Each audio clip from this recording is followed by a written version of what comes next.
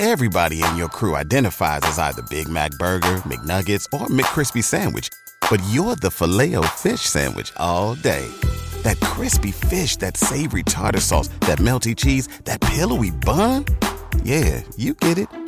Every time. And if you love the Filet-O-Fish, right now you can catch two of the classics you love for just $6. Limited time only. Price and participation may vary. Cannot be combined with any other offer. Single item at regular price. Ba-da-ba-ba-ba. You know what I love about podcasting, Billy? Tell me, Tom. You get to dress comfortably. That's why I was so excited when I found out about Viore. Seriously, it's more comfortable than anything you're wearing right now. And they're versatile, Dom. You can use them for all your sports, running, swimming, jumping, surfing, or just lounging around. Is jumping a sport? Anyway, Yes. We'll talk about that later. The men's Sunday performance jogger is the perfect lounge or work jogger. I'd wear them every day if I could. I can't get enough of them. Fiore is an investment in your happiness. For our listeners, they are offering 20% off your first purchase. Get yourself some of the most comfortable and versatile clothing on the planet at viore.com/onion. That's VUORI.com/onion. Not only will you receive 20% off your first purchase, but enjoy free shipping on any US orders over $75 and free returns. Go to viore.com/onion and discover the versatility of Viore clothing. Harmonize with me and hold me tight all through the night. You're shining bright. I'm your oyster, baby. You're my pearl. William, we're here. We're back. We're here. I caught you unawares there. You did. I was just fixing my cans, as they call it. How's it going? Yeah, good. How are you? Yeah, I'm good, thanks. Yeah. What's been happening this week? Let me think now. Oh, I came to your house. Yeah, you did. You made me eggs. We talked the week before last about my fantastic scrambled eggs method. Not really a recipe, just more of a method. It's a method, Dom. It's a method. And you even brought your own eggs? Brought my own eggs. I had eggs. Brought some chives. I didn't want to get to the house, having thought about making scrambled eggs, and you go, well, where are they? Oh, yeah. You know what I mean? You're making scrambled eggs, and I'm supposed to be bringing the scrambled eggs, or the eggs. Yeah. So I brought my own eggs and Well some done. chives. You And- made a loaf of bread. I'd made 2 loaves of bread, Tom. Yeah, but we didn't have the second one. Well, I had it during the next few Why is that days. important to tell us that you made 2? We only had 1 that night. But I just thought I'd let you know I made 2. Yeah. And they were delicious, weren't they? We toasted some bread. Yeah, we did. I toasted it. I really whipped the scrambled eggs up into a frenzy in a deep saucepan whilst cooking it slowly. Mm. And what were the results? Absolutely lovely, Dom. I couldn't have asked for anything more, and I was hungry by the time they came. Oh, it takes, I would say, double the amount of time that you normally make your scrambled eggs. But you said at the end of eating them, I will never eat scrambled eggs in any other way but that again. Yeah. Never in a frying pan, always in a deep saucepan. Absolutely. With some butter, I think. Oh, no. Was it butter or was there it? was butter in there. Well, was there cream as well? There was a little dash, I would say. Butter of half and half. cream? There's a little. It's quite decadent. Yeah, well, Gordon Ramsay wants creme fraiche in there, and I didn't think we'd deserve that. No. But I tell you what, Dom. It was delicious. Wasn't it? And I thanked you for it. I said, thank you, Dom. You did. And we put a little bit of jardinera on top. Just the sauce from the jardinera was enough for me because it was spicy. Oh, it's spicy. It's hot. It's hot. But it was absolutely lovely, and I thank you for that, Tom. You're more than welcome. It was my honour to serve you. You're very often feeding me, and it's nice to make a change. Anyway, should we do a bit of housekeeping? Peeling the onion. Housekeeping. How much fun are you to keep a house so clean and true? Over to you. And to me, housekeeping. Now, we've been talking about the emergency bracelet that saved me and my son's pants the other day when we couldn't find a belt to hold his pants up. And I remembered I had an emergency bracelet, didn't know who it was from. Yes. We'd lost the letter, and it worked a treat. Here we go, Dom. I'll give you the story behind it. Please, give me the skinny. Billy and Tom, I was very excited to hear you all talk about the survival bracelets on my drive home on Tuesday, and then later watch Billy recount the story of saving his son's pants with the 550 cord. I was excited to make those for you guys. I have loved hearing and watching all the podcasts, YouTube, and to see your friendship. It's so much fun, and y'all, she says y'all. Y'all. Do you know why that is? It's because she's from Fort Worth, Texas. Exactly. Y'all really make a bad day good and a good day even better. That sounds like something Bilbo would say. I like to make those bracelets because I worked overseas in the Middle East and Iraq with the military for 6 years. It was pretty easy to get hold of 550 cord, and it was something to do when there was nothing to do in an off day. Consequently, I would make them while watching Lord of the Rings trilogy on repeat. It was in constant rotation with a few other trilogies. I enjoy making them now for friends and family as keychains and bracelets. I like making true survival bracelets for those who would be in survivalist situations, as either of you could be since you surf and any of Dom's world-travelling adventures. I mean, you travel around the world too. Yeah, I do. You do. Yeah, thank you. The bracelet is made out of one full length, 6 to 8 feet of 550 cord uncut. There are some imposter bracelets that shortchange you and cut it in half so you've only got 2, 3 or 4 foot cords. The other great thing about the bracelets that I sent you guys, they are extra special because there is a waterproof tinder fishing line and cotton thread added to the core of the cord, making it an elite survival bracelet. All that said, I would really love to make Billy's son a bracelet since he surfs and seems quite the adventurer, as well as wee Bobby Johnson, and I'll let you know that he's not an adventurer at all. No, he's not. But if you give me the sizes, I'd love to do that. And anyway, Dom, it came from Jennifer Fagan, who's in Fort Worth, Texas. And Jennifer, I would like to say from me, my son, and Bobby Johnson, thank you very much. Yes, thank you. We finally got to the end of that mystery. Thanks, Jennifer, for getting in touch. We very much appreciate it. Hey, what? We've also had some voicemails. So let's listen to one or two, shall we, Dom? Johnny, a little bit here. Come on, Johnny, you piece of shit. Oh, emails and real mails. Fast as tigers, slow as snails. Hi, Billy and Dom. Absolutely love the podcast. I could listen to you guys talk for hours. You've worked hard for what you have. Your money, your assets, your 401k, and home. Isn't it all worth protecting? Nearly 1 in 4 consumers have been a victim of identity theft. LifeLock Ultimate Plus helps protect your finances with up to $3 million in reimbursement. LifeLock alerts you to identity threats you might miss. And if your identity is stolen, your dedicated U.S.-based restoration specialist will work to fix it. Let LifeLock help protect what you've worked so hard for. Save 25% off your first year on LifeLock Ultimate Plus at LifeLock.com/aware. Terms apply. With the Lucky Land Slots, you can get lucky just about anywhere.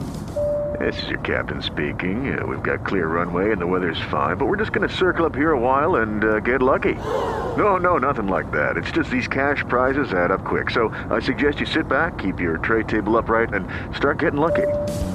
Play for free at LuckyLandSlots.com. Are you feeling lucky? No purchase necessary. Void where prohibited by law. 18+ terms and conditions apply. See website for details. So I work as a behavioral scientist, and I mostly focus on video games. And as I'm sure you are also aware of, video games often get a bad rap. But I was wondering, seeing as you really love playing League of Legends and other games as well, what are some of the positive aspects that you've experienced from playing games? What are some of the benefits that you've experienced from playing games? Yeah, just curious. Thanks. Dom, that sounds like League of Legends update. We've been playing quite a bit, haven't we? We've had some epic moments on the Rift. Oh, I've been loving it, Dom. You got an S- and an S. Oh, I got an S-, an S, and an A. All in this, and that's not like me. No, I'm SAS. I'm C's and D's. Yeah, I know. But not this week. No, not this week. You've done fantastically well. Nunu, A, Heimerdinger, S-, Wow. and Mermaid. Nami. S-. Congratulations to you. Thank you very much, sir. I played with you during the Heimerdinger hijinks, and you were insanely fantastic. And then also Nunu and the Woolump. Although, and I wanted to ask you this, it's good to ask you this on the podcast. Nunu and the Woolump is very famous for rolling a massive snowball down lanes towards people. True. And the snowball gets bigger and bigger, and then you can hit it into someone, and it knocks them up in the air and freezes them for a second, which you're brilliant at. Very adept. But also, I've seen Nunu and the Woolump people, the little kid on top of the Woolump, Nunu, I expect, is also able to throw an individual snowball. I've never seen you do that. Oh, I do it. Really? Yeah. Because if you throw, is it 3 or 4 they freeze? 4. I've never seen you throw a snowball. You've got a circle around you, and if you keep them within the circle while you're throwing the snowballs, by the 4th one, they freeze. But it's hard to keep them in the circle. And then you get Woolump to bite them. So is that why it's hard? Is you throw one and they start running, and then they start running. You try to keep up with them, and then it cancels them out once they leave the sphere of snowballness. Yeah, right. So I'm not great. I'm not great at remembering all the buttons. You know, it's not easy, Tom. But positivity. What positives does playing video games give you? Well, I positively killed all of the enemy team last night. The whole lot, which I've not done before. I never saw. I 1v5'd them. That's amazing. Yeah, I've never done that before, so I was very happy about that. Well, it's difficult. We've made some lovely friends during the playing of League of Legends and had some truly hilarious moments. I mean, we've really had funny times moments where all of us are creased up laughing. Yeah. We did have our first fight ever. That wasn't positive, though. Should we talk? We shouldn't talk about that. Was a negative thing. The first and only fight that Billy and I have had. I mean, we've had difference of opinion. Like, well, I don't agree. Okay, I don't agree with that either. And then it's fine. But an actual, like, you shouldn't have done that. And then I don't care what you say. Yeah, you're right. I shouldn't have done that. Was during League of Legends. I'll tell you what I like about it as a positive thing. I'm doing things in the house and I'm doing paperwork and catching up with this and that. And, life is hard, you know? Isn't it hard? Yeah. Isn't it? And then you go, just go on and play a game at League of Legends, and it's just a bit of escapism, isn't it? And you can be this little character doing a thing, rolling a snowball, and it's just fun. It's just a little bit of escapism and fun. As a crew, you and I, our friend Nigel, our friend Andrew, our friend Jake, a few other people, Natalie that plays with us, I think as a crew, we're quite positive. And we big each other up a lot. Yeah. So if someone does something, there's a lot of like, oh, well done. Oh, that was brilliant. Oh, good for you type thing.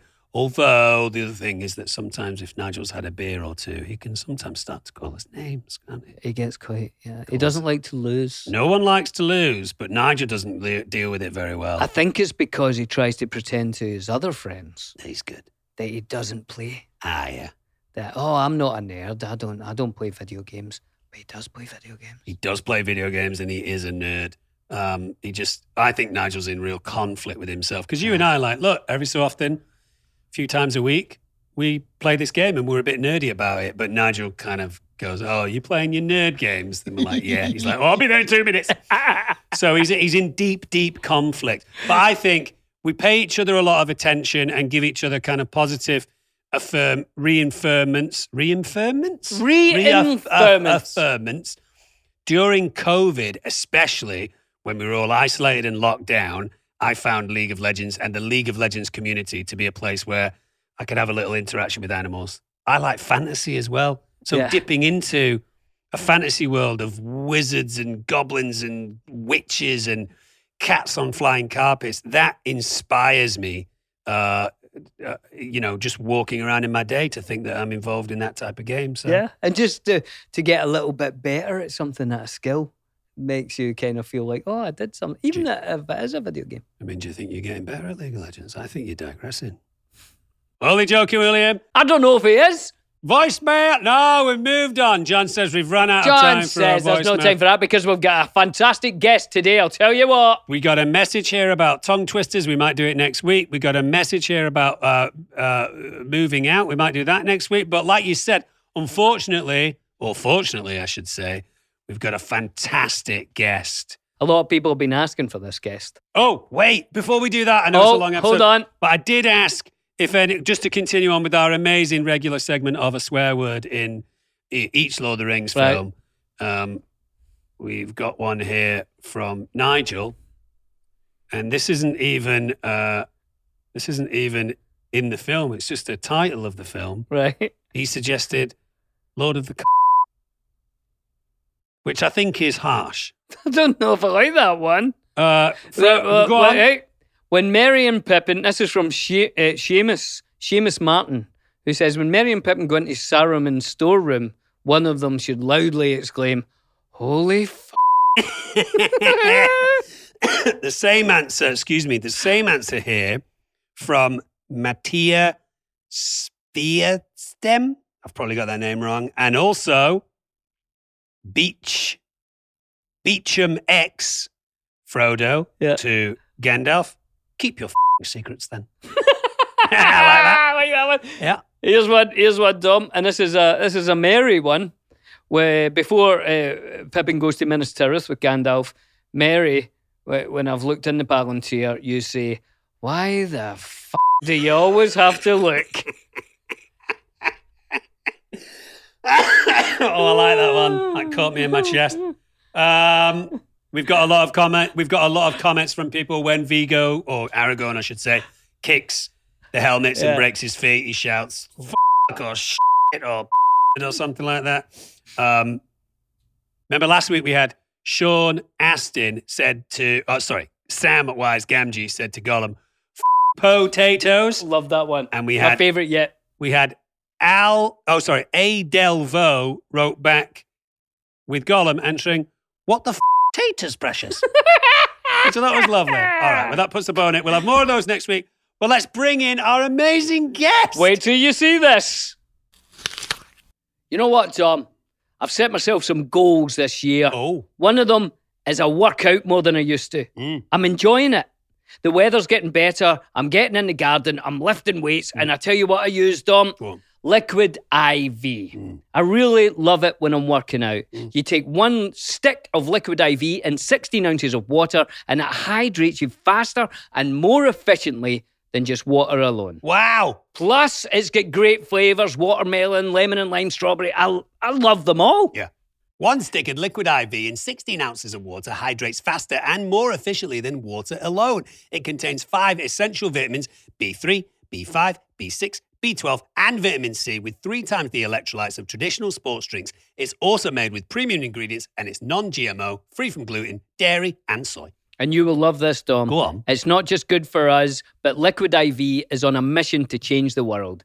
Liquid IV has donated over 19 million servings globally, so you can feel good when you support them. That's fantastic. So grab Liquid IV in bulk nationwide at Costco, or you can get 25% off when you go to liquidiv.com and use the code ONION at checkout. That's 25% off anything you order when you use the code ONION at liquidiv.com. Experience better hydration today at liquidiv.com, promo code ONION.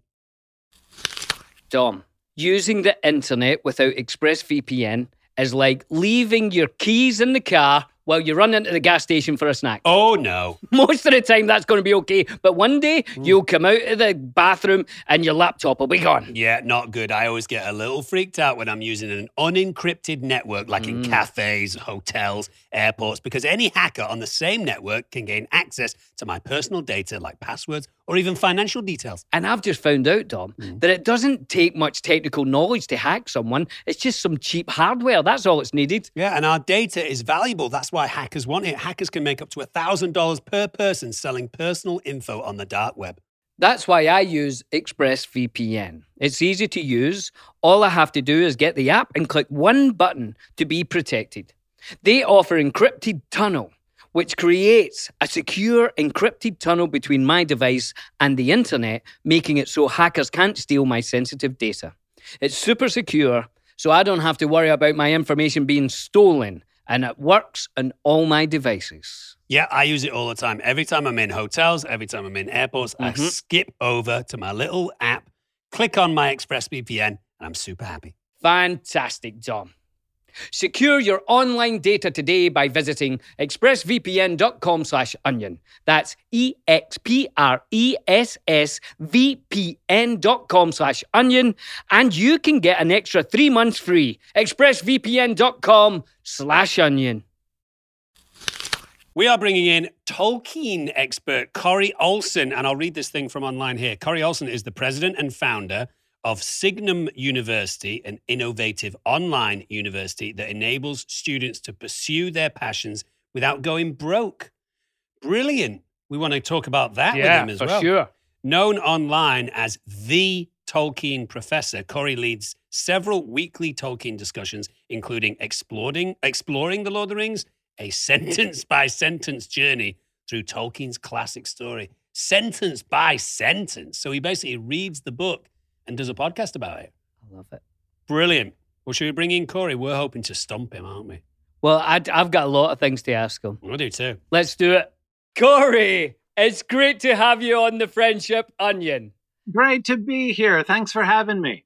I was running out of gas on the way up here, but I was listening to your podcast, so I didn't want to even take a break to go into the garage and get gas. It's incredibly interesting. You guys go so in depth, but... Oh, yeah. And I know a little bit about Tolkien, but you guys, you know a lot about the professor and the world that he invented. Oh, it is so much fun going over. I've taught Tolkien, of course, many times. I used to teach in college classes and things. And, every time you read it through, especially every time you discuss it with students, there are always new things that you see. And so in the Exploring the Lord of the Rings discussions that we do every week, just kind of, going through the whole book sentence by sentence, man, I've probably read this book 50 times, but going through every single week, there's something that we come across that I'm like, have I even read that before? Like, has that been there the whole time? It's just amazing. It's so much fun. Last night, we had session number 218 just last night. And we were talking about the passage where Boromir blows his horn before they leave Rivendell. Yeah. And it was fascinating. Like what I was realizing last night, that Boromir is actually like kind of dissenting. Like he's sort of he's not on board. Like he's showing that he is not on board. Yeah. Like everyone's gathered there, right? The entire all of the elf population of Rivendell has been working for months on Operation Secret Mission, right? Like we're supposed to the number one most important thing is that Sauron and his servants are supposed to not know when we're setting off and what we're doing. What does Boromir do? He blows his horn so that everybody can hear it. And he's like, I always blow my horn when I depart. Right. And then he says, though after this we may walk in shadows, I will not go forth as a thief in the night, which is cool. Like, he's a fourth-rate kind of guy, right? But, you've got, seriously, the elves are, secret mission, Boromir, secret mission. I mean, it's Come on. And Boromir's like, I'm not on board. Yeah, it's a little bit of a dick move. That's like a bunch of guys, that's like a party of people getting together for a surprise birthday party and saying, right, shh, we'll close the curtains, we'll turn the lights off, and when she comes in, that's when we'll say the surprise. And as the person parks at the driveway, one guy goes, hey, surprise! No, shh. And then his excuse for that is, I'm not that kind of guy who does surprises. I announce. Exactly. Exactly. Yeah, it's a bit of a douchebag move. Yeah, I don't remember I don't that. like to do that kind of thing to people. Yeah, no, that's it. That's Boromir. That's Boromir. So let's take it right back to the start. Let's take it back. We're going right back. Which is always something that me and Dom like to ask people is, when did it first come into your life? When did you first read either The Hobbit or Lord of the Rings? Yeah. I was 8 when I first read The Hobbit. Oh, you're clever. So I had my cousin handed me a copy of the book. I had just read The Chronicles of Narnia by C.S. Lewis with my parents. Right. And my cousin had heard that I loved The Chronicles of Narnia, still do. And my cousin had heard that I really liked it. And so he said, if you like The Chronicles of Narnia, you'll like this. And he handed me my first copy of The Hobbit, which I still have on a shelf next to me. It's the cranky old paperback with the purple emus on it, which is pretty cool because it has nothing at all to do with The Hobbit. But anyway, so he handed me this copy of The Hobbit and said, I think you'll like that. And I read it, and I got a copy of The Lord of the Rings right after, and I've been reading and rereading the books ever since. That's fantastic. Now, in these classes that you teach at your university, and we want to talk about the university as well in general, but does that encompass, I should say, all of Tolkien's work, or does that kind of zero in on the Lord of the Rings specifically? So there are a bunch of different things that we do. On the one hand, a lot like my Tuesday night class, my Exploring the Lord of the Rings discussion, that's an open discussion. That's not like a credit-bearing class, as part of our official degree program. That's a public program that we do for everybody at any time, and we distribute that and everything.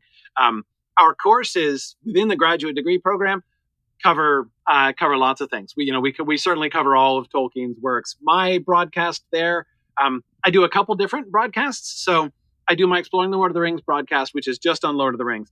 and goodness knows that's plenty. I said it was session number 218. We're only at we've not left Rivendell yet. We've not left Rivendell yet. And it's 5 years. We've now been doing this every week and we've not left Rivendell yet. So it's going to be a while. But I do other things. So like, for instance, I do my Mythgard Academy series, which is basically kind of like an online book club where we go a little faster. We go chapter by chapter instead of sentence by sentence. And there I've been going through, for instance, the History of Middle-earth series edited by Christopher Tolkien, which gives all of the like the background history, like all of the drafts that Tolkien wrote, all the earlier unpublished things that he wrote, to sort of watch how his stories and his ideas unfolded over time. Really amazing stuff. So I've been kind of teaching my way on a series through that, and all this stuff is available on our YouTube page. And I dived into something that I thought looked interesting because I didn't know what it was. The Silm film. And yes, is this the idea that you guys are working on making a Silmarillion film? Yes, it is. This is the one where I was totally interested because I dived in the middle of somewhere, but listening to you guys work it out as a film seemed incredibly interesting. And it made me think, this is how all films should be worked out, because you were going back and, polishing. And so tell us about that, if you could, quickly. Oh man, it's cool. So this actually started, was inspired originally by the process of the Hobbit films. When the Hobbit films were in production, I started a series that I called Riddles in the Dark. And what we did was we kind of went through and we discussed the Hobbit, and we were thinking about, like, what are some of the challenges to adapt the Hobbit? And so it began as a kind of discussion of the Hobbit and a kind of guessing game about, like, what would, Peter Jackson and company actually do, in the Hobbit movies and stuff. And then we actually even had like, so we'd have a question, and we had score sheets and everything to see, like, who would best predict what they would actually do, how they would handle this question. For instance, one of our questions was, are we going to see the severed head of Thror? Are we going to see Thror's severed head in the film? And I predicted that we would, which led to a really comical moment the first time I saw the film, and Azog holds up the head of Thorin's grandfather, and everyone around me is like, ooh. And I lost my head, and I was like, yes! Because I nailed it. Like, I totally predicted that we would see that. And everyone's looking at me like, what is wrong with that guy? But anyway, so that's kind of how it started off. But once the Hobbit films were over, we were like, we had so much fun thinking about how, like, all the kinds of challenges involved in doing an adaptation. So we said, okay, let's talk about the Silmarillion, because we felt very confident that Christopher Tolkien would never sell the film rights to the Silmarillion. So we're like, okay, this is a completely theoretical adaptation, right? Let's plan this. And so we planned it as a serial TV show, like a 13 episodes in a season TV show, working our way through the Silmarillion from cover to cover, discussing all of the, and it's grown into this huge fan project. We have people write scripts, people draw, people do drawings of costuming, and we pick sets, we pick locations. We have somebody composing the score for us. It's really neat. It's this huge interactive project. We're up to the Beren and Luthien story now, is the season we're in the middle of right now, season 6. And it's been so much fun. I feel like I have learned so much. It really forces you to engage with the text in different ways as you're really thinking about, how do you take this story and make it come alive, in a way that's going to be really accessible to a visual audience, on a TV show. It's really fascinating. And I got to tell you, it makes it much easier. Like, now when people are asking me stories about the Amazon show and stuff, I'm like, man, of course they have to make some of these kinds of changes. Like, you can't adapt, you can't make it work in a script if you don't, like, for instance, everyone, one thing that people are saying about the Amazon show is like, oh, they're going to compress the timeline. I'm like, of course you're going to compress the timeline. The timeline's 2,500 years long. What are you going to have, the human characters dying of old age every 15 minutes throughout the entire show? Like, you can't do that. Like, of course you have to compress it. Yeah. But if you've never thought it through that way, right? If you've never tried, it doesn't work.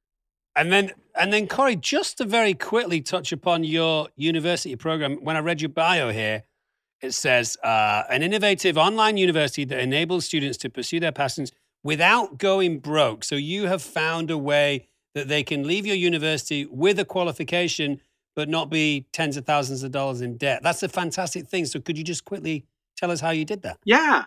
Well, that was actually I started my podcast and I had a whole bunch of people from my podcast who wanted to take classes and stuff. And I was a tenured English professor at the time. And I was like, well, that sounds cool. What inspired me actually to do it, to leave my tenured job and found the university, was realizing that we could do that. And basically the secret's really simple. Like, it's not rocket science. Yeah. You just lower the overhead, right? Signum University is a completely online university. We're a totally distributed organization. We have no campus, right? So if you remove the cost of the entire campus from the calculation, it's a lot easier to keep your tuition prices really low. Yeah. Because there are a lot of, both directly, like real estate costs and building maintenance and everything else, but even all of the indirect costs that are associated with that. When you remove a lot of those, so we end up removing a huge percentage of the costs, and therefore we can afford to price tuition. The entire master's degree, our master's degree courses are like $650 a class. Wow. That's what we charge for one class. So you get the whole degree for under $8,000. And, we have a lot of people take one class at a time, do it over the course of 2-3 years. So yeah, you take like $8,000, spread it over 2 or 3 years. It's a totally manageable thing. You get a master's degree at the end and you don't go into debt. And, we're in the middle of we're developing an undergraduate program where we want to be able to make this kind of thing available to undergraduates as well. But I have to say, it was hard being a college professor. I have to say, especially being an English professor, because, I'm here talking to my senior English majors who are graduating $100,000 in debt and with not awesome job prospects, and it was heartbreaking, feeling like I was complicit in this system that was driving students into horrible debt. So when the opportunity presented itself to say, I think we can make a difference. I think we can do this a different way. So Signum has been from the beginning dedicated to just kind of looking at new models, really investing in the online model in ways that a lot of schools don't. A lot of schools kind of use online technology, but they're still they're still running the old system. They're still doing things the old way. And so we sort of have been occupying the online space from the beginning, saying, how can we do things differently? How can we really leverage this technology to do things differently in a way that's going to enable us to charge people a whole lot less. So it's been really rewarding. That's great. Well, and just to just let people know where they can find this and how they can look for it, and if you don't mind, because it sounds incredibly interesting. And yeah, signumuniversity.org is our website, and our program, our master's degree program, is focused on literature and languages. It grew organically out of my podcast. So we've always said we have a Tolkien studies program.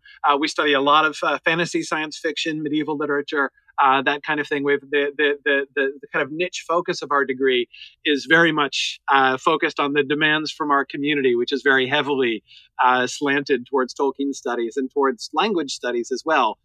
Mostly because of Tolkien, but since he did so much language stuff as well. Growing up, cereal was one of the best parts of being a kid. Mm-hmm. But Dom, you have to give it up because it's full of sugar and junk and you really shouldn't eat it. I hear you, Billy, but we're all trying to eat better, like you said, and healthy breakfast doesn't have to be boring. Magic Spoon has amazing flavors that you'll love, but without all of the bad stuff. And it's amazing as a midnight snack right before bed. Let me give you some facts, Dom. Go on. 0 grams of sugar, 13 to 14 grams of protein, and only 4 net grams of carbs in each serving. Only 140 calories a serving. Wow. It's keto-friendly, gluten-free, grain-free, soy-free, and low-carb. Yeah, and you can build your own box. Available flavors to build your very own custom bundle of cocoa, fruity, frosted, my favorite, peanut butter, blueberry, cinnamon, cookies and creams, and maple waffle. And there's also limited edition flavors that are on a rotating basis. I recently tried their honey graham, Yum. an oatmeal cookie. And let me tell you, my sweet tooth was satisfied without the guilt dump. Go to magicspoon.com/onion to grab a custom bundle of cereal and be sure to use our promo code ONION at checkout to save $5 off your order. And Magic Spoon is so confident in their product, it's backed with their 100% happiness guarantee. So if you don't like it for any reason, they'll refund your money, no questions asked. So get your next delicious bowl of guilt-free cereal at magicspoon.com/onion and use the code ONION to save $5 off. Thank you, Magic Spoon, for sponsoring this episode.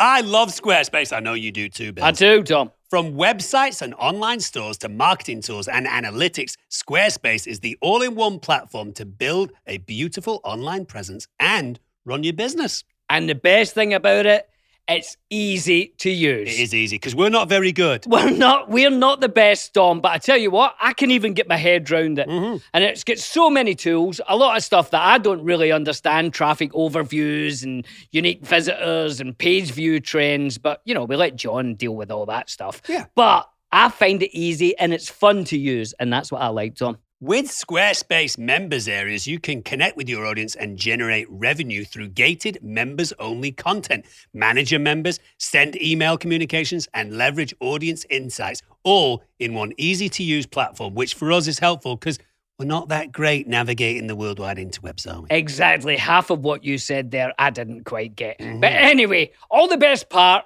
is it's all your content. Mm-hmm. You keep it all on the Squarespace platform, and it's one-click data portability. So head to squarespace.com for a free trial, and when you're ready to launch, go to squarespace.com/onion to save 10% off your first purchase of a website or domain.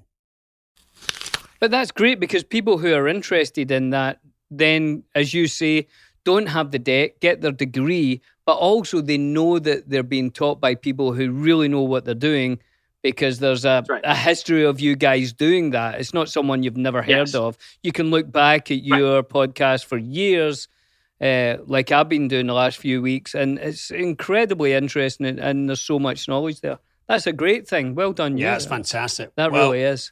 Corey, as I'm sure you can imagine, we've had a lot of people writing into us. I posted up today on my Instagram account. I said, what's the one Lord of the Rings question you've always wanted to ask an expert? I wondered if you'd be keen to see if you could answer some of these things. So I'll just have a look here. Let's go. Oh, wow, there's a lot. Well, have you got one? Yeah, I've got one. Okay, so this is a good place to start. Is Gandalf stronger than Galadriel? Came from Magnus Matachises. Now, hold on, Tom. Is that physically, emotionally, spiritually, or magically? They've not stipulated. Okay, so let's say generally. Generally. It's that would be closer, I think, than a lot of people think. One of the things that I find a lot of Tolkien fans kind of think about, they tend to classify. So Gandalf is a Maya, right? I mean, he's from Valinor. He's like a sort of angelic being who's, come and taken on a body, and more closely related to the Balrog than anything else, right? Is that accurate to say? Yeah, exactly. Which is amazing when you think about it. Yeah.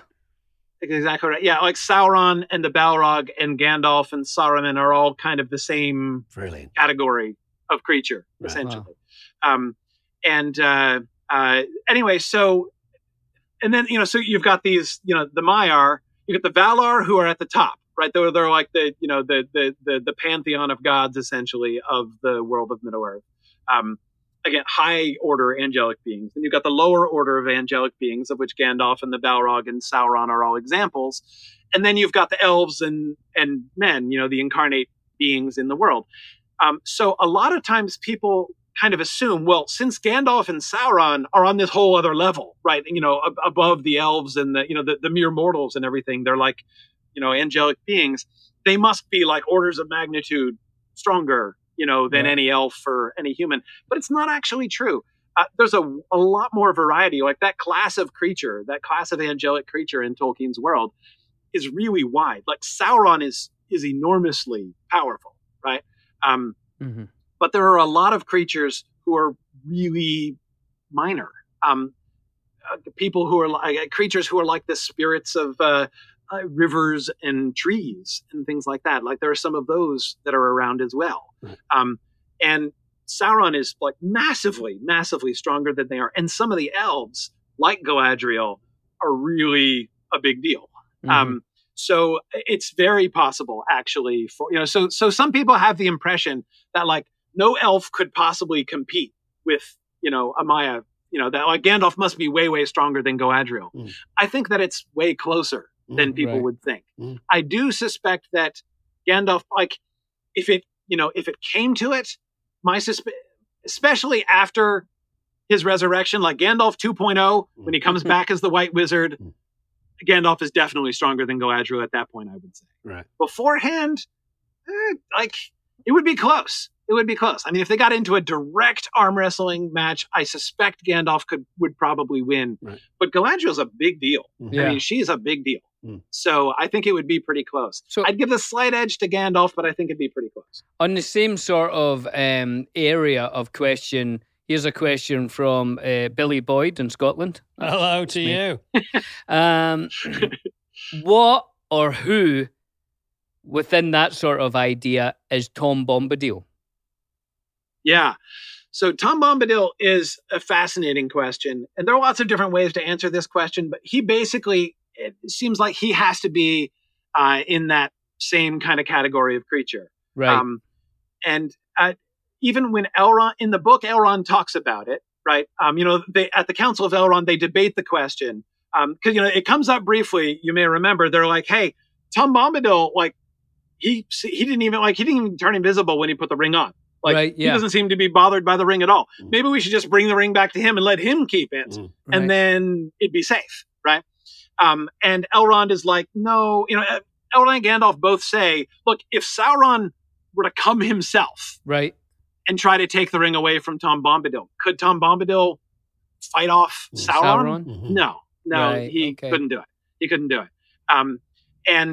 But anyway, the way that they talk about him, it seems pretty clear that they put him in that category as well. He is one of those spiritual beings who's physically manifested in the world. But he's different. Tom Bombadil's different in every way. He's just a different kind of guy. I mean, anybody who sings all the time and is constantly talking about the color of his own clothing is a very different kind of guy, right? So it's never really, you don't know who he is from any of the writing. Not exactly. Right. Not exactly. Well, especially since he doesn't have a normal story. He describes when he's telling about his background, he makes it clear he's been there, there in that spot. Yeah. Ever since before the elves, from the the world gets created, Tom Bombadil goes down and says, "This is it. This is it. This is my spot. This is my joint. I'm going to live here." And he stays there for the entirety of the history of the world, so far as we can tell. So he doesn't have a normal story. Nothing happens to him except in as much as things change around him. He remembers oh yeah, there was this time when the elves came through and they were here for a while and that was kind of cool. And then the Númenórean, they had a kingdom nearby and that was fun for a while, but then they left and, but he doesn't change and he doesn't move and he doesn't do anything. Isn't it right? great? Well, I mean, I think that's why I like that character so much. He's great, Bombadil. He's almost I think of him as an Indian guru or something sitting in a cave. Sage. And he's just, he knows everything and he's quite happy. He could move somewhere else. Except he does more prancing. He does a lot more prancing. Exactly. And encourages the hobbits to take their clothes off quite a bit, which is interesting. But obviously he didn't feature in the movies. But am I right in remembering that in the book, when the hobbits get to the company of Tom Bombadil, don't they spend years with him?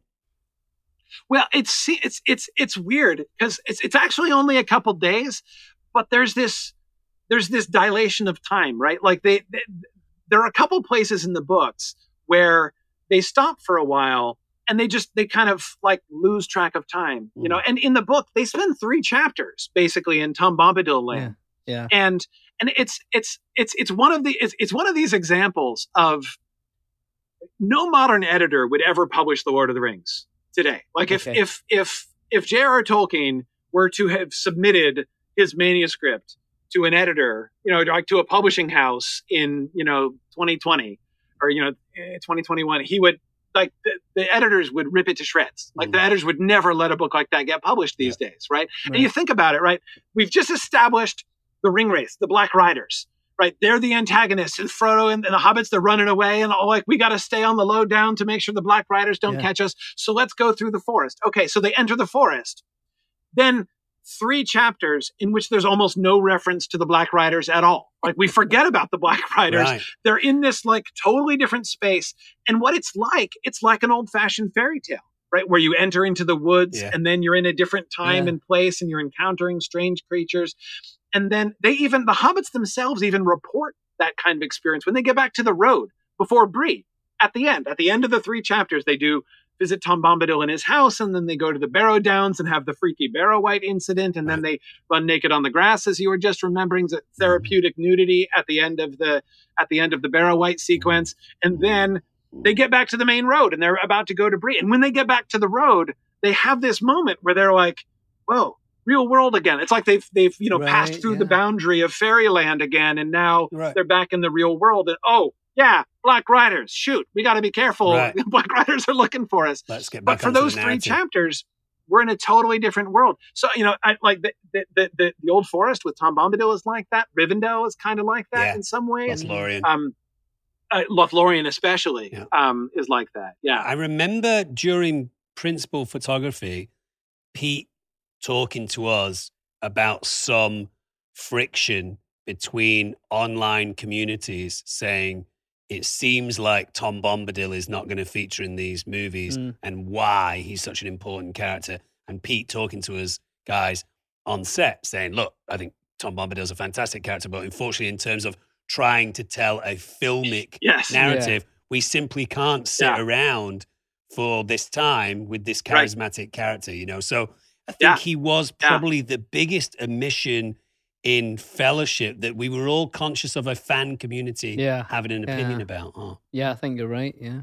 Corey, could we? Go on. Yeah. I was just going to say a really quick story about that.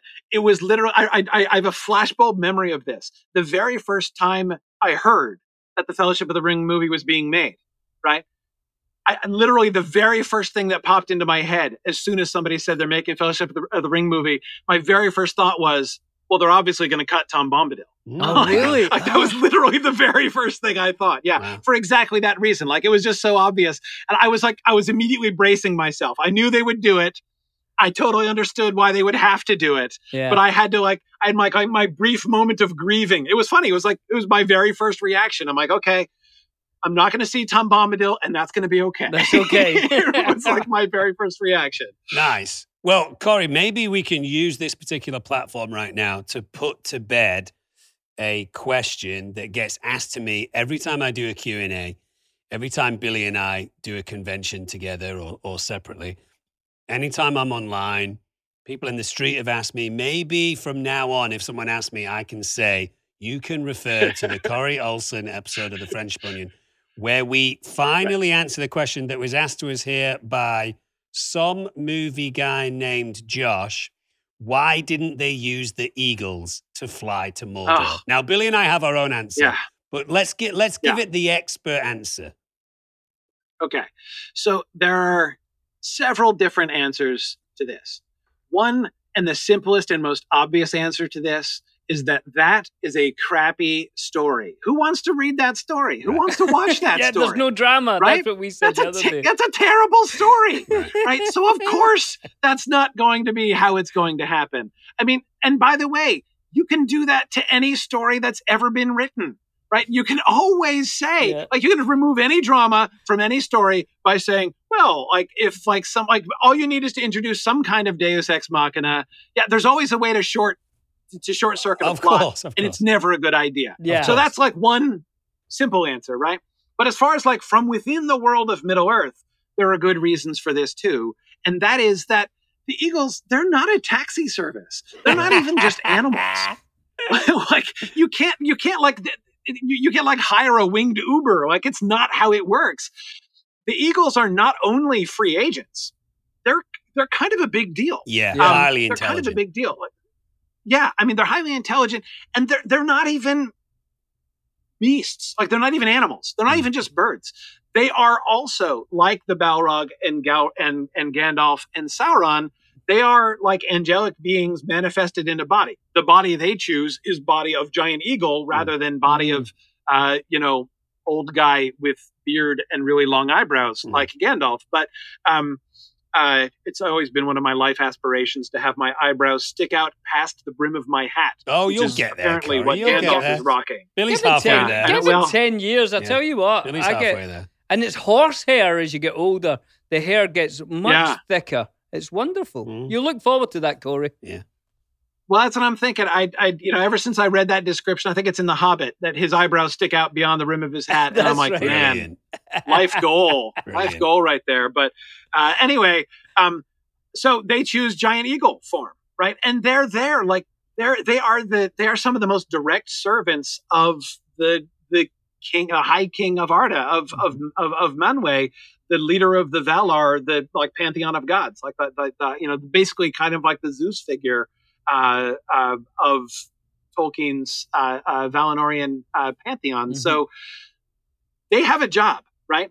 And if they choose to act, if they choose to help, it's a big deal when they help you. That's why, like, the Eagles are coming is such a huge deal, right? When they come in and rescue folks at the Battle of Five Armies, oh my goodness, it's a huge deal. And there's no way you could possibly expect, you couldn't even ask them to do that. Right. Yeah. But they did it. And it's like, whoa, that's amazing. When they come in at the end, there's Pippin gets his wonder in the book. Pippin gets his wonderful, the Eagles are coming moment at the Battle of the Black Gate, right? Which is fantastic. And then of course we get them, there are a couple other places where they come in. But those are the circumstances, like they choose when they come in. And when Gwaihir rescues Gandalf, that like he's doing Gandalf a big favor. And Gandalf won't even ask. He needs to get back to the Shire fast. Like, so in the book, you got to remember, Gandalf has been locked up in Isengard for months. And the whole time he's like, the Ringwraiths are going to the Shire. And like, Frodo is defenseless. Yeah. They're going to hunt down Frodo. I'm trapped here and there's nothing I can do. So he's like months, day in and day out, been sitting there imagining like they've probably gotten to the Shire by now. Frodo's totally dead already. He's desperate, right? And he gets rescued by an eagle, right? Yeah. What does he do? He doesn't say, hey, Eagle, let me punch this into my Uber to the Shire, please. Can you just fly me straight to Bag End right now? Right? He doesn't do that because you don't do that to eagles. He's like, he does ask, he kind of feels him out. He's like, how far would you, in theory, be willing to take me? Right. And Gwaihir says, many leagues, but not to the ends of the earth, right? And so he says, okay, just take me to Rohan so I can get a horse. And that's where he gets Shadowfax and takes Shadowfax up into the north. But again, Gandalf, like, Gwaihir the Windlord, the Lord of the Eagles, is such a big deal. And he is his own master. He is serving Manwë, the High King of Arda. You don't just work him into your plans and say, this is how we want to do things. Right. So he imposes on him as little as possible and just has him take him to Rohan, and then he takes the horse from there. So again, that's an illustration. Like it's a complete misunderstanding. Like, yeah, it does seem awful convenient to have a bunch of giant eagles who could just fly you in. Right. Yeah. But that is not the job of the giant eagles, and nobody, not even Gandalf, would, pitch that to them. Right. I remember that is not their job. I remember the Pippin at the Black Gates during the movie, because all the writers of Lord of the Rings, the film, obviously were huge Tolkien fans as well. And I remember Philippa Boyens, one of the writers, came on to set so excited to tell me that I had the Eagles are coming line, that Pippin's going to say that, and I remember I got very excited just picking up on her excitement. Brilliant. Because at that point I didn't really get how important that line was, Remember I said I was there at that point when she said, you're going to say the Eagles are coming. I said, can Mary just be in the background going, welcome to the Hotel California? There's a completely different different thing, and it would never have worked. It wouldn't have worked. Well, have you got another question for Corey? Hundreds of questions. Come on, let's see if we can. We've not stumped you yet, Corey. This is great. This is Is there anything in any of the writing that gives any sort of clue of where the Entwives are or what happened to them? That was one of the questions that Tolkien always refused to answer. Really? When people asked him, he tended to say, "I don't know. I don't know." Now, he did hint that the most likely answer is that they're probably dead. It's that's the most likely answer. Nobody wants to hear that. It's not, but he said that's the most likely answer. No, it's not. It's not the happiest answer. The biggest hint that we get, and it does suggest that they're probably dead, is that is in the song. So Treebeard in the book sings this song, the Ent and the Entwife song, where he kind of goes back and forth, like the Ent sings and then the Entwife sings. It's like this back and forth song that they have where they're each talking about what they like and not paying attention to the other one. But at the end of the song, there's the two of them sing together, the Ent and the Entwife sing together, that together, at the end, they will meet again and they will find a land where both of their hearts can rest. But the song makes it pretty clear that that's going to happen. It's basically like after the end of the world, essentially. It's like a post-apocalyptic deal that's going to happen. So that they're probably so within the text, the clearest evidence that we have is that they're not going to be reunited until the after end of the end of the world. Yeah. I asked Stephen Colbert this question, and I'm going to ask you too, Corey. If you had a chance to ask Professor Tolkien a question, what would you ask him? I would really like to have a conversation with him about the question, the biggest question that he never satisfactorily answered, and that is about the origin of orcs. Where did orcs come from? Wow. There's an answer to this question in the Silmarillion. The answer in the published Silmarillion is that they were originally elves. This is what Peter Jackson and the team were working with, right, in that speech that they gave to Saruman, that they were originally elves and they were captured and they were tortured and twisted, and that's where the orcs originally came from.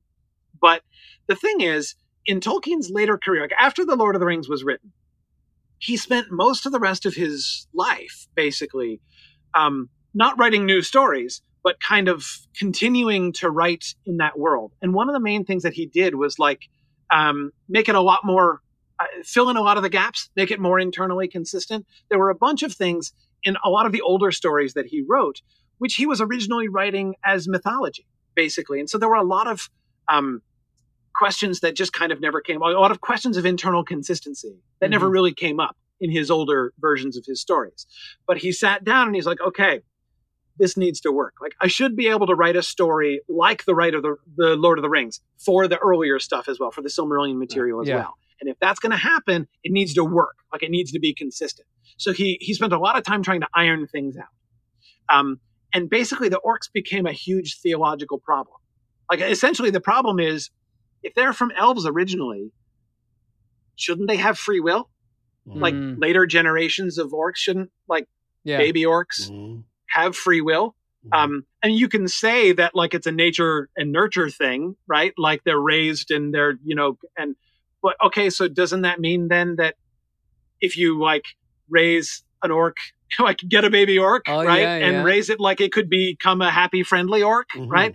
And if that's the case, so originally, and I believe that this to be true, so this was definitely true in his earlier Silmarillion writings, back in the 30s and stuff. It's very explicit. Orcs are not even creatures. They're constructs. Right. They're so they're not even like animals. Right. They're just, they're made of mud and slime and hatred. Right. So that's why in the books, killing them is fine. It's a good, you never have any qualms about killing orcs. You do have qualms about killing the Haradrim, right? Yeah. And that's where you get that scene. It's that scene which you guys did in the movie where the Haradrim guy dies with Faramir and Sam and Frodo standing right there, and the lines are given to Faramir in the movie It's Sam's internal monologue in the book. Yeah. But when they're looking at the dead Haradrim guy and saying, was he really evil in his heart? Would he rather have just gone home? Is that those kinds of questions are questions that you ask about humans. But not about, in the books, not about orcs, right? You just kill orcs, and the more orcs you kill, the happier you are, because they're basically just like murder machines. Like, that's what orcs are. They're not people. They're just like murder torture machines. And so the more of them you decommission, the better the world is going to be, right? That's kind of the way orcs were conceived before. But if they're originally elves, then, like, do they have souls? Do they have, like, could they repent? Can they get better? Right? And in which case it totally changes the framework towards them, right? Yeah. So he was really divided about this. In the published Silmarillion, Christopher Tolkien, so Tolkien had bunches of ideas about this. And Christopher had to choose one to put in the Silmarillion. So he chose the elf version. Yeah. But there are lots of other versions that he had, and he never really solved this problem completely. So the question I would ask is, that's the question I would ask. I would say, can we talk about the origin of orcs? Just to, like, because I just like to, like, brainstorm with him. I'd love to hear, because he changed his mind so many times. I'd love to just kind of talk through with him, what was at stake, the kind of the philosophical issues that were at stake. It came down ultimately to him to, like, theology, like, evil can't create new things. So it can't be just like a new species that was created by Morgoth, because evil things can't do that. But free will, evil also doesn't have the power to remove free will from a creature that's been given free will. You can enslave a person, you can, like, brainwash them, but again, you can't make their babies brainwashed before birth, So, and anyway, I can say he never solved this problem. The orcs are the biggest. So basically, like, make your mind up, Professor Tolkien. Do you know what I mean? I think that's... come up with some ideas that are constructive. I can see why he would have problems with that, the way, especially the way in the film Aragorn, like, takes out thousands of orcs. Like, he doesn't care. Well, you have to have a bad guy, don't That you? sounds like you. That sounds like a long afternoon in an Oxford pub, smoking with quite a few pints. That's just what I would. That's it. I would line up a set of pints, and we'd have a long talk about. I think you'd be there until closing time, to be honest. But I think that's a talk that I would like to see, though. That would be great. Here's a question that I've actually seen quite a few times online, which is an interesting one to kind of throw around. Why is the ring so quick to corrupt Smeagol to the point of him relatively quickly killing his brother, but doesn't seem to do the same to Bilbo and Frodo? Yeah. And the answer is, it's all about the attitude with which he began, right? Remember how Gandalf emphasizes, he plays on Frodo's word. Remember, like, Frodo in chapter 2, when he's first hearing about Gollum and the fact that, like, who Gollum was and everything, and he busts out and says, "It's a pity Bilbo didn't stab the vile creature when he had a chance." Right? When he hears up, because it's through Gollum that now Sauron has learned that Frodo has the ring. Right? So he's like, "Oh man, if only Bilbo had offed that guy when he had a chance, then I wouldn't be in this pickle." Right? And Gandalf pounces on that and says, "Pity." It was pity that stayed his hand. Pity and mercy, not to strike without need. And then he adds, you can be sure that Bilbo took so little harm from the ring because he began his ownership of it with pity. Right? So, like, and that's the difference. The difference was when Smeagol saw the ring, he was already the kind of person, like, he was already making choices of, I want things for myself. I want to find out secrets. I want to find a lever that I can use against other people, right? And so the ring to him was immediately a way I can do that better and get more power for myself, right? So the ring had a lot to work with him, even though he was just this little hobbit guy, but that's the direction that his heart was going already. So that's why as soon as he sees the ring, he wants it, right? And he's immediately moved. It escalates to murder with Diagon. Yeah. Bilbo, he has the ring. He doesn't really know what it is, but when he has the ring, his first that crucial moment, like that deciding moment at the beginning, he has empathy for Gollum. He's looking at Gollum and thinking, like, I need to save my own life. I need to kill this guy, because if I don't kill him, he's gonna kill me.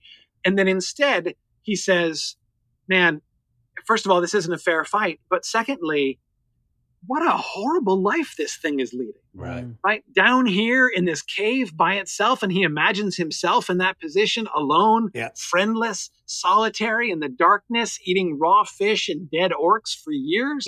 Like a drug addict, basically. Like the kind of the classic stories that you hear of someone, sleeping in an alleyway. They've lost all contact with their friends and family. They're penniless. They're homeless because of drugs. I mean, I know Andy Serkis had talked about playing Gollum as a drug addict. There's a lot of correlations between those two stories. Yes, exactly. He has. So even though he doesn't understand the ring's role in that, he doesn't necessarily know to contextualize it in that way. But that's the kind of empathy exactly that he has for Gollum. And so since that was who Bilbo was and kind of the frame of mind in which he begins his possession of the ring has a much longer uphill battle with Bilbo. We see it make some progress. The conflict he has with Gandalf in chapter 1 of the Fellowship of the Ring, we can see the hold that the ring has on his heart. It's really hard for him to give it up. But it works much more quickly on Smeagol because Smeagol's already pointed in that direction. He's wanting something that will give him more power, more leverage, more, inside information. And so the ring's able to work on that really, really quickly. I love that moment in the film where you see Ian Holm was such an incredible actor. And you see in that moment of him standing up to Gandalf where he's convincing himself. He kind of goes, you want it for yourself. And he thinks, maybe I could tackle Gandalf for the first time ever. Maybe this is somewhere where I draw a line in the sand and I kind of say, come on then, put up your dukes. I'm willing to fight you for this ring. And then immediately Gandalf owns him and you see him go, I'm sorry. Brilliant moment in the film. Brilliant. Yeah. Well, Dom, we're midway through that chat because Corey has got a lot of facts and a lot of things that we can learn about. Extensive knowledge. So much, in fact, we're going to have to split it right down the middle like a sandwich. We're doing a Corey sandwich. Exactly. So the Tolkien Professor, we'll see you again next week on The Friendship Onion. Lovely stuff. If you've got any questions, please send them to thefriendshiponion@castmedia.com. That's cast with a K. Yes, and if you're enjoying the podcast, please subscribe, rate, review. You can also leave comments for us on our YouTube channel, and you should go and check out our Spotify playlist where we put up all the songs that we listen to on the show. I think that's it, is it? Well, if you want to show people around the world that you're pretty cool, then I would get some merchandise. Oh, yeah. A hoodie or a T-shirt or a pair of socks, and you get that at thefriendshiponionpodcast.com. Yes, fantastic. And also, Billy and I are going to be coming to some conventions in the next few months or so. And if you're wearing some Friendship Onion podcast merchandise, I'll take a picture with you and I'll put it up on my Instagram page. And if you want to see the Friendship Onion live at any of these places, let us know and we'll try and get it organised. Guys, we'll see you next week. Have a lovely week. Toodles to you all. Bye-bye. Bye.